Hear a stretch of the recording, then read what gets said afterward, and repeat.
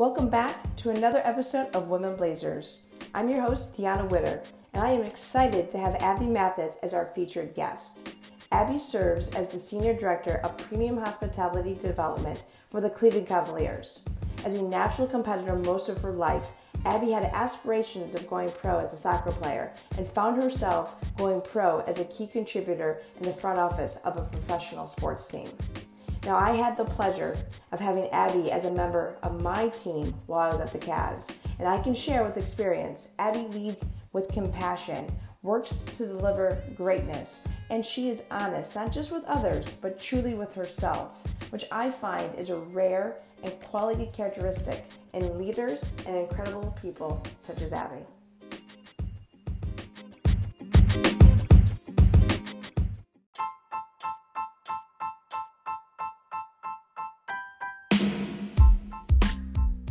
I want to take a moment to thank Turnkey ZRG for supporting Women Blazers.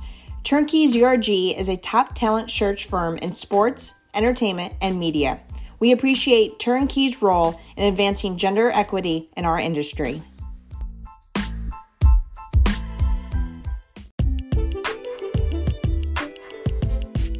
Abby, it's always nice to connect with you. I'm so happy that you joined me on Women Blazers and that we've known each other. I'm so proud of you. I think you're doing incredible things. I can't wait to see your continued growth and the additional impact you'll make on this industry. Thanks, Dee. So are you. I appreciate this. I'm so honored. Thank you for having me. Now, Abby, you went to Eastern Washington University to play soccer. And being an athlete was a big part of your college experience. But how did you get into sports, and how has sports impacted your experience getting into school and some of the decisions you made from there? Yeah, so I actually started playing sports when I was 8. And my mom, she, the way that I was as a kid was very energetic, this feisty, outgoing, which not much has changed, right? I'd say, really? Yeah, I know. This is who I am. Here I am, world. And so she was like, all right, we got to get you into something. And I ended up falling in love with soccer. I mean, I pretty much did everything. But soccer was really where I fell in love. And I actually started playing competitive soccer when I was 11. And for me, being this athlete and really having big dreams, when I tell you, Dee, I can't believe that I am where I am today because I wanted to be this professional soccer player. I wanted to play Division I soccer at UNC. I wanted to be the next Mia Hamm. I thought I had it all mapped out. That's what I wanted. I mean, I went to UNC and met Anson Dorrance, and I was just dead set on that, right? But little did I know, as I was grooming myself, training myself, so to speak, on getting ready to try to be a professional soccer player, try to play at a Division I level. Here I am, learning how to be disciplined, my work ethic, and my commitment to something such as soccer was really indirectly grooming me for where I'm at today and being in a leadership role. Whereas, even though my big dream didn't work out, God obviously had a different plan, but I'm forever grateful for my upbringing and how sports really did help shape me, especially even being a team player and being on a team, right? And learning those lessons. So forever grateful for that and how I grew up because it definitely helped me get to where I am today in just a different roundabout way. Yeah, no, that makes sense. I mean, similar. I started playing sports at 8 years old. Being an athlete shaped my growth into who I became as an adult as well. I feel like I'm an athlete now of this industry. Right. And as you talk about this concept or this perspective of being an athlete, and you were at a point where you were working very hard to become a professional athlete. Yep. How did that transition for you mentally? I would imagine that there could be listeners that are thinking about right now that transition of you're going down a path towards something. How do you transition the goal in a way in which you respect that, to your point, like God has a plan for you? How do you accept that path? Well, it was definitely hard to, have your mind set and have this vision, right? And then it was a complete, 180. And so just to give more background, after I had graduated, from college, and the reality set in that I was not going to be playing professional soccer anywhere. It was time to make new decisions. I went back home to Las Vegas, where from born and raised, and I worked at the front desk at the Monte Carlo Hotel. That was actually the same year that the NBA All-Star game was in Las Vegas. So I got to experience that. And little did I know I'd be working in the NBA one day. But here I am working at the front desk. I'm starting to get the customer service experience. I'm just trying to get my first job, really. I did that for a little under a year. And then that was like a temporary stop for me because I wanted to go back up to Washington. I wanted to get my own job. I actually had what I thought was a job lined up for the apartment guide in sales. This is no joke. Wow. Here I am thinking I'm going to be in sales. My mom, who owns her own publication in Las Vegas, she's like, it's sales. You can do it.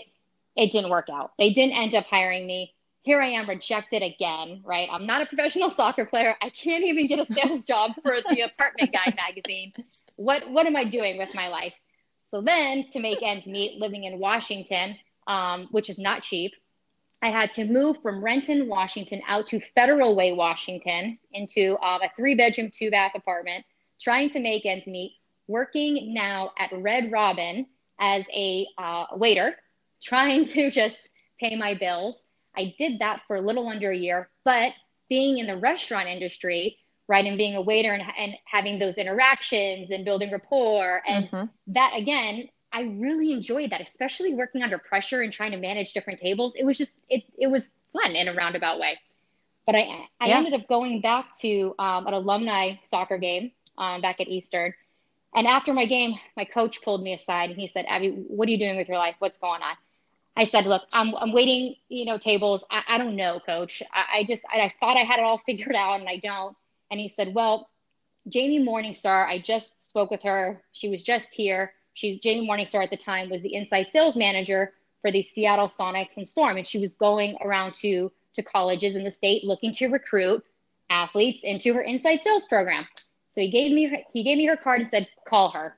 So I called Jamie. I actually remember the call as if it was yesterday. I mean, it was just bizarre, right? Because it was a very long time ago.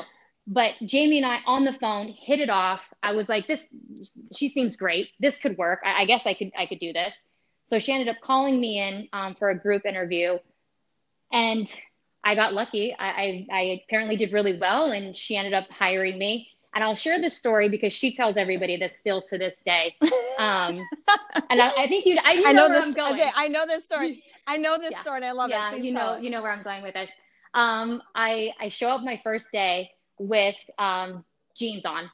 Now they were a very nice pair of jeans. I thought I looked very nice, by the way, but she definitely looked at me and said, no, go home. Now the offices are in downtown Seattle. So if anybody knows the Washington area, okay, I live in Federal Way and downtown Seattle, not close. So I had to get up every morning at 5 a.m., get dressed and get on the 6:30 bus to downtown to get to work on time, because the offices are literally in the heart of downtown Seattle. So I had to bus back. I hated her in that moment. But little did I know, like, she is helping me become a professional because I didn't even know how to even dress appropriately. Here I am. Right. I mean, I was young and just trying to be out into the world, in the corporate world. So I'm forever, thankful for her for helping me for that. But she does still tell everybody that, so I'll never live it down. And that's awesome. So Jamie was episode 2 of season 1. So everybody's listening, you can go back to she's fantastic. to season 1, episode 2. But yes, Jamie is fantastic now with the New York Knicks, actually. Yep. And so you join Inside Sales. You're no longer wearing jeans. Correct. I love that thing. And you got your professionalness down. And you're inside sales. So, like, what was that inside sales experience like for you? You'd already sort of dabbled in sales. You realized you weren't great at it at first, or maybe it didn't work out for you. How was that experience for you once you were in inside sales? So, again, I'm as an athlete, right? My whole life, this competitive spirit that I have, that's just in my DNA, right? And you see this whiteboard every day you walk in, and it's strategically placed right at the front of the room where people that walk by the inside sales room can see it. So seeing my name at the bottom, was never, anything that, anyone really enjoys, right? But it motivates you, right? You definitely don't want to be at the bottom. You want to continue to push yourself, to work hard, to work your way up the ladder. And I struggled at first. Full transparency, I struggled. And it was very hard for me because I was used to being the best and wanting to be the best, so to speak. And it was not easy at first. And then also when I had started, that was also when the Seattle Sonics were in conversations of potentially moving to Oklahoma City. So then everyone that I'm talking to is pretty much, it's a very tough conversation. It's a very passionate fan base, and relatively so. Like they were losing their team. So that learning how to deal with a market that pretty much is telling you every time you call somebody that, they hate you and a lot of other vulgar things, was not very encouraging. But I'm very thankful that Jamie, she saw something in me and she made time to meet with me, to coach me, she connected with me and knew how to speak to me and what I needed to really get my mind to a better place and to build the mental toughness and to stop being my own worst enemy. And apparently I did well enough because she did ask me to move to Oklahoma City when the team relocated. So, yeah. That's I mean, yeah, I mean, as you described that experience, what a challenging situation. I mean, you're selling this team that's moving. So why would anybody invest in a team that's not going to be there for a long time and they're moving? So that conversation just makes it that much more challenging, which obviously made you a stronger seller, right? And to your point, that mental toughness that you're able to get coaching from with Jamie, but also in the experiences that you had. And then, as you mentioned, the Supersonics actually did move to Oklahoma City, and you were there during that move, and you got this invite to go. So what ultimately inspired you to make the move? Did you have other options, or was it like a no-brainer for you? I'm going to Oklahoma City. This makes sense. This is my job. This is my opportunity. Yeah, it was a no-brainer for me. And here's another reason why, because I don't want to take away from the fact that the Seattle Storm, that team is phenomenal. That organization was phenomenal. And I had the opportunity to sell and service a little bit when I was there. And that's where I started to really fall in love with the relationship side and the servicing side. And I told Jamie, I said, look, I like the sales process, don't get me wrong, but I like fostering these relationships. I like to be able to build rapport and then try to upsell. And she said, well, if you make this move to Oklahoma City, you are part of building a franchise. So you're going to go there and be an account executive. We're going to sell this thing out. And then from there, they're going to build teams. So depending on really where your passion is and what you want to do, if you go there and perform well, I will help you get into a service and retention role where I think you will really thrive. And I said, all right, let's do it. I had no strings attached to Seattle, Washington. I packed up my little Jeep Cherokee, and actually it was a Jeep Compass. That wasn't that high end. I love my Jeeps. So I packed up my little Jeep and I drove all the way from Federal Way, Washington down to Oklahoma City, where I spent 4 years there.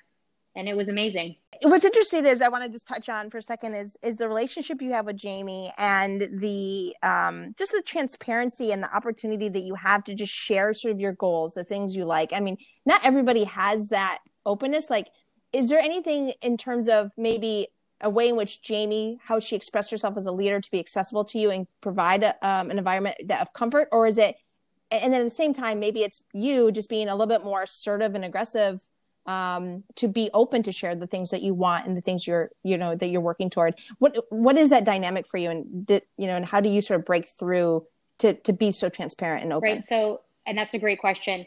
And luckily, given Jamie's leadership, that also was the type of leadership that I had under Carlos Kesbers and Chris Sorrells when I transitioned into like the retention service side of the business for the OKC Thunder. So after my 4 years there, I kind of felt like I hit my ceiling and I was ready to do more. Yeah. And without doubt, I knew when I was ready that I could pull Carlos and I could pull Chris into a room and say, I want to do more. I'm ready for more. I don't know if the growth is here. If it's not here, can you help me get there somewhere else? I love it here. It's nothing against the organization. It's that I need more. And they were so supportive and they totally understood that. And they said, look, we can't give you any more. Like, we've given you as much as we possibly can and you've been great. but we will help you if that's truly what you want. And I said it was. And it was crazy how it all came together, Dee, because not even a week later, I'm getting an email in the subject line says Cleveland Cavaliers position. First thought is, no way, I'm not going to Cleveland. Again, I'm a Vegas girl. Vegas girl up to Washington, Washington to Oklahoma, Oklahoma, and how Cleveland could I get any further away from my family? They're going to start taking this personal. So this is what I'm thinking. And it's Cleveland. I was like, no way. But I definitely wanted to at least go through the process and talk to the leadership team here and see what it's like. I heard great things about Brad Sims, especially. So I told Carlos I would be happy to jump on a call. And then that's when it all started. It's funny because when I talked to Shelly last season and I shared the same story, like everybody was like, no, Cleveland. Like, is it like, gosh, we got to do better in branding Cleveland because Cleveland's a fantastic city, by the way. But to your point, it's about the people. You had a good relationship and heard good things about Brad Sims, who also what also attracted me to go to Cleveland as well. But also this idea of just take the call. Right. Like you don't even know what the opportunity is. And so often we say no to something without even exploring what it could do or the impact it could have, or that it could truly be the fit. I mean, I'm sure you're sitting here today not realizing that you would be, in Cleveland now for what, over 8 years? Yeah. Is that right? Yep. I mean, you couldn't have bet on that from Vegas. That was going to be the case. My first call was with AJ Bondy, and it was a very easy conversation. And still to this day, like I told you, Dee, like it's just great. Yin and yang, we just work together. And then my other call was with Nick Barlage, who at the time was the vice president of ticket sales and service.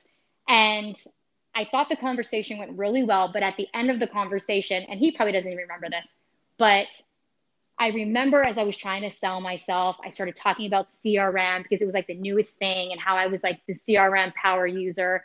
And I had asked, I go, Nick, are you familiar with CRM? Do you know CRM?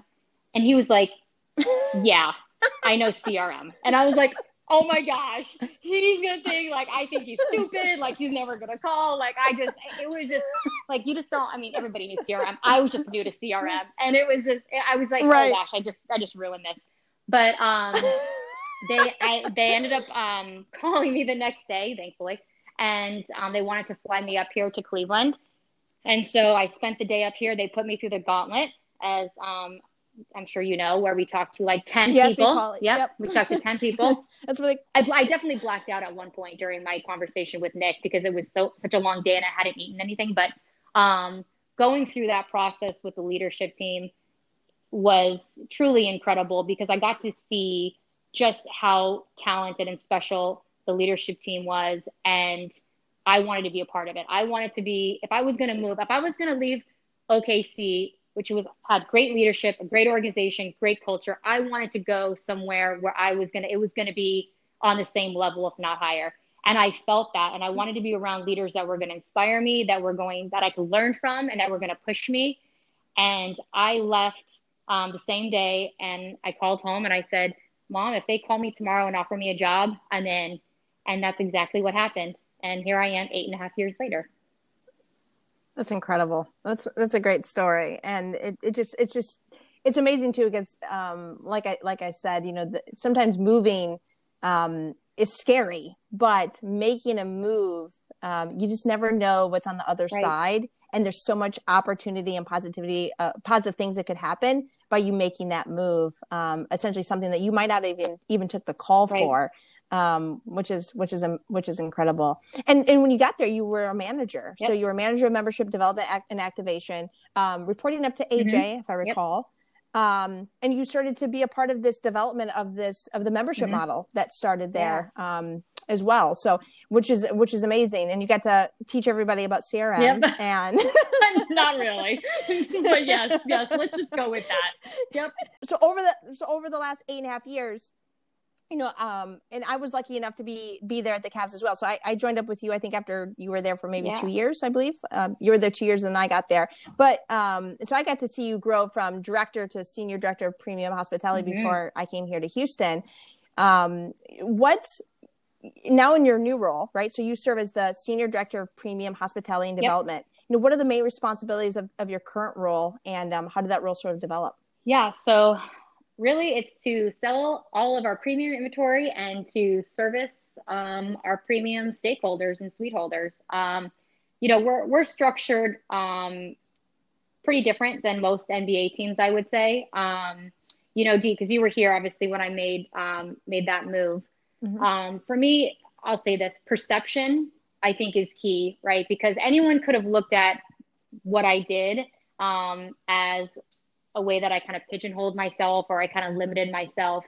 But really the way that I looked at it, and I chose to look at the opportunity when I transitioned into the premium space, is that I have the ability in this premium hospitality development role to really take on all of the floor seat inventory, which is predominantly the area that I am responsible for, along with my 3 managers and also the 3 floor seat clubs.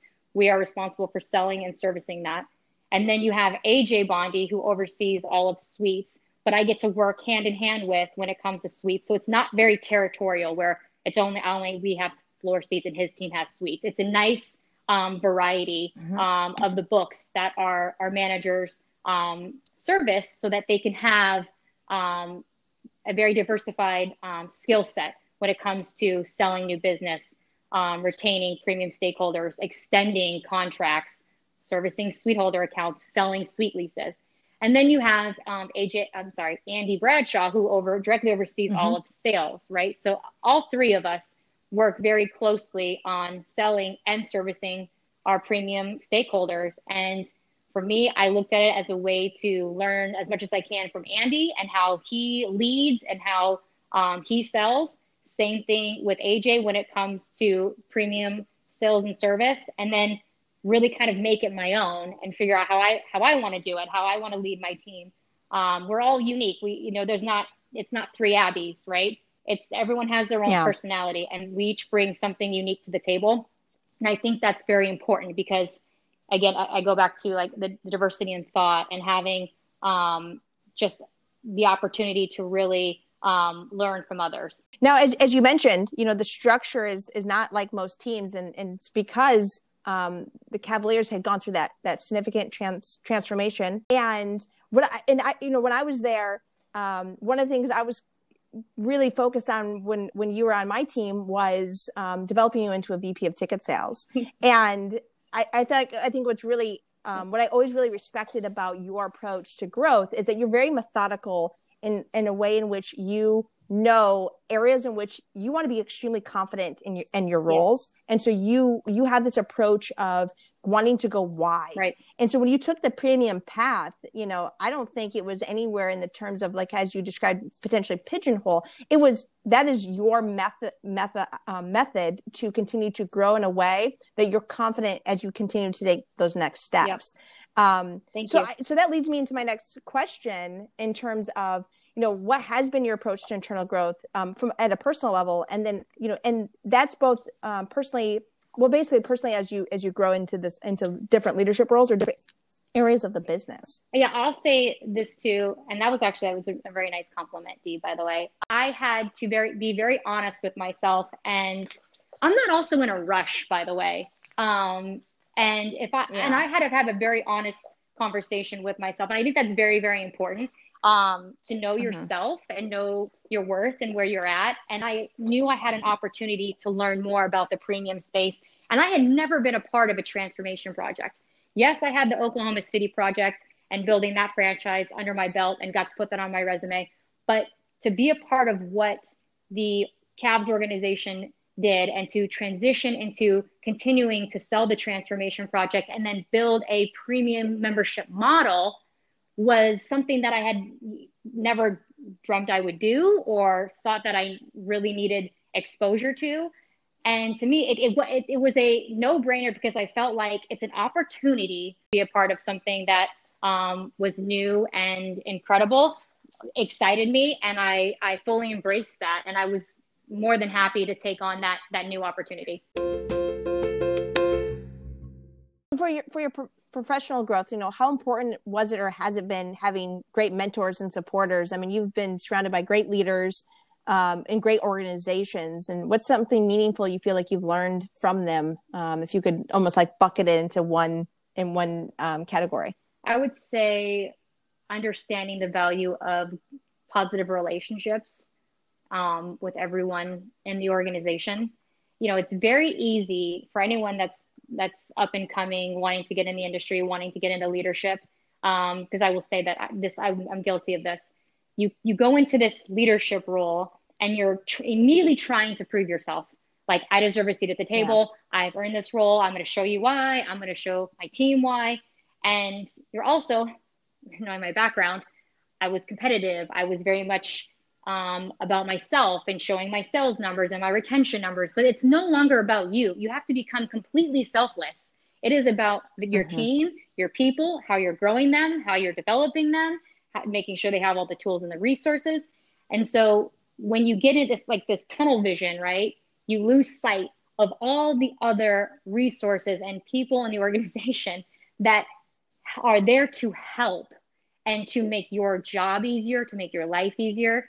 And if you were to say, if there's one thing that I wish I would have known when I first started that I know now, is that I would have immediately had relationships, gotten to know team members on the business intelligence team, on our marketing team, on our CR team, on our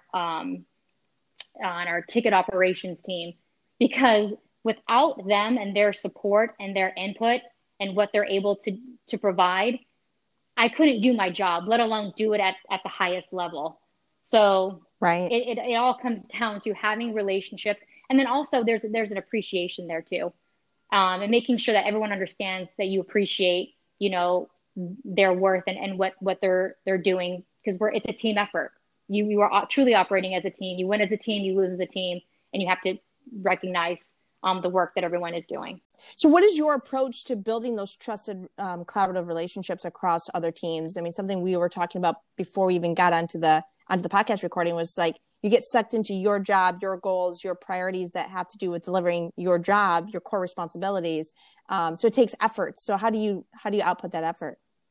Yeah, I think first and foremost, you have to be authentic and be yourself, right? And I think scheduling time, whether you're taking someone from the marketing team that you're going to work closely with for lunch, for coffee, whatever it is, just finding that one-on-one time and being authentic and trying to come from a place of learning and asking questions. Okay, let me understand your role and how your role impacts what I do.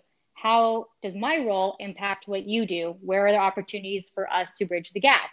Where do you think we do things really well? I think when you take that approach, and people feel like, okay, she really does have the best intentions and wants to be a team player, and she does want to collaborate, and it's not an us versus them or a competitive situation. Shifting gears a little bit, getting out of sort of the professional realm, I always like to touch on sort of lifestyle. I've completely gotten rid of the word work-life balance because you and I know that does not exist. But let's talk like a little bit outside of work. I mean, I follow you. We're friends, and I follow you on Instagram and everything. You got a new puppy. You've been working out. Like, you are just on this, like, I want a piece of your life. I want a piece of your life. So there you go. We'll trade every once in a while. How do you structure and manage your lifestyle so it works for you? What are some of the things you do outside of work that really fulfills you? So, and I love that you're asking this question, because I hope that every listener, they can just walk away with one thing from this, is that, 2019, 2020 especially, like, was for me personally a very difficult time in my life.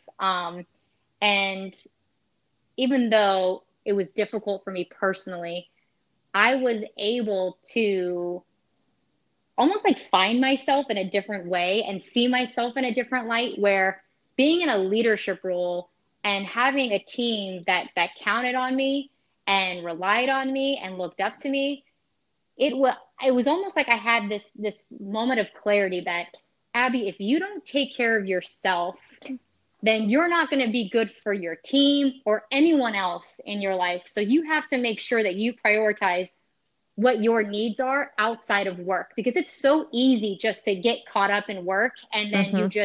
it's all you do, and you consume yourself, and then you don't take care of yourself. And then eventually it does start to impact your work, right? Right. So for me, I don't like, to your point, I don't like the work-life balance, but I do have boundaries where I will know in the mornings, like I have to spend time with this crazy pup, Wolfgang, because he will make me crazy all day. But I spend time, I meditate. I've gotten into yoga. I love to read. I obviously like to work out. I will make time. Everyone can make time for the things that they know are important to them. It's that simple. And I have committed to that. And so for me to have this health and wellness space now as a part of my life, I truly believe it has changed me, not only as a person and as a friend and as a daughter, but also as a leader. Yeah. And I hope, because again, 2020 was obviously very difficult and for a lot of people, and very, very sad. And, I remember having a conversation with my mother, and she said, look, there's three ways you can come out of this when it's all said and done. You can come out of it the same person, you can come out of it worse, or you can come out of it better than you've ever been. You get to decide. It's your choice. And I said, I'm coming out of this better than ever. And I committed to the things that I thought were important to me, like the yoga, the meditating, the reading, the taking care of the self-love stuff, so to speak. Yeah. And it has, really helped me be better for my team and just a better leader and a better teammate as well. That's fantastic. I mean, it's inspirational too, because as you said, whether you're going through something hard and how you sort of coach yourself out of it, and finding things that bring you joy and balance yourself. And then obviously, yes, this year has been extremely challenging for so many people. And I love that perspective, is that only we can choose how this past year can impact us. We're in control of that. And we always talk about, obviously in our industry, we talk a lot about the controllables. Control what you can control. We control how you feel, your mindset, and those boundaries. You get to set those boundaries, which I think is extremely impactful and just a great takeaway. One thing that I also want to touch on is something that you've been working on and leading at the Cavs, is this new Empower Her platform. Tell us more about that and just your work and some of the great things that the Cavs are doing at the forefront of empowering women there at your organization. So, Deanna, can you hear I hear your dog. Oh! I love the dog. You're good. I'm not cutting that. Go ahead. So I'm very fortunate to have been elected the chairperson for the Empower Her team, which is our female TMRG. It is definitely a blessing to be in a position where I get to inspire and motivate and highlight all of the incredible women in our organization, especially the ones that they're even part-time, or they're kind of behind the scenes, and all the work that they do that doesn't get recognized. Yeah. So that has been amazing. And then just getting to know more of the women in the organization and how incredible they are and how special they are. And something which I feel like keeps coming up as a theme is the whole self-worth, that a lot of women, they don't realize truly how special they are and all of their gifts. And I'm really hoping that I could, throughout this term, it's a 1-year term, really help women see their value and lead by example, to where they feel more comfortable and confident to ask for the promotion or ask for the raise, or say, hey, I'm ready to do more, and not be afraid to have those conversations, or say, hey, I'm not comfortable with this project. I think we need to do this differently. Because I find that a lot of our women aren't necessarily comfortable in that space, and they need to have a voice, and giving them a voice is powerful. And I love the fact that I get to play a part in that. Yeah, I think it's incredible that, you guys continue to build off that platform. And, I love the new name, and I think it's fantastic. Congratulations on being voted the chair, because I think you're just a perfect, leader to do it. One, you have a no fear mentality of sort of tackling, big topics and subjects like value, self-worth, and helping create an environment to continue to do that. So to close it up, I'd love to hear what advice would you have for our listeners who are looking to grow their careers in this industry? What advice would you provide them? You have to be able to have an incredible work ethic, because if you want to really, truly be great in this industry and make an impact, you have to be able to out hustle everyone and want to out hustle everyone, and let that be a huge driving factor for you to be the best. You have to be coachable. That's important. And I would say mental toughness, because this is not easy. Having the mental toughness to overcome setbacks and challenges and being rejected and being told no numerous times, and then questioning yourself to be able to get over that is important. And then also being able to take risks, smart risks, to really get yourself to the next level, because you have to be fearless. And I love that you called me fearless earlier, by the way, Dia. You are fearless. That is a huge compliment.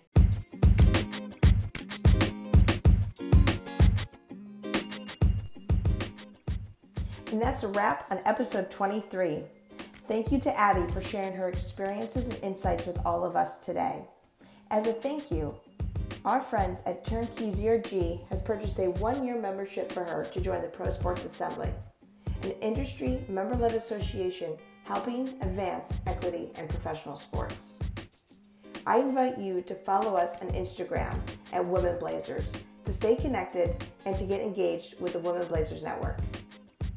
And look forward to episode 24, featuring Neda Tabatabai, Vice President of Business Analytics and Technology for the San Jose Sharks of the NHL. Until next time, have a wonderful week.